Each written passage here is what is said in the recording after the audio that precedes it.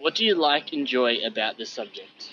You get to explore key events that have shaped our world for today. Why did you decide to choose a subject for VCE? I was already naturally curious about historical events, and this subject allows you to learn more deeply about the things that happened. What skills do you think you need to be successful in this class? History revolutions is a content-heavy subject, so you have to be able to keep up, take heaps of notes, and stay on top of all the content. What type of assessments are you required to do? In Revs, you need to be able to do essays, historical inquiries that can be 8 pages long, and do source analyses and historical interpretation analyses.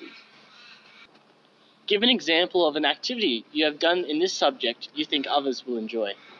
To stay on top of all the content, it's always good to make a timeline. So we make timelines for to be able to visualize the events as they occurred.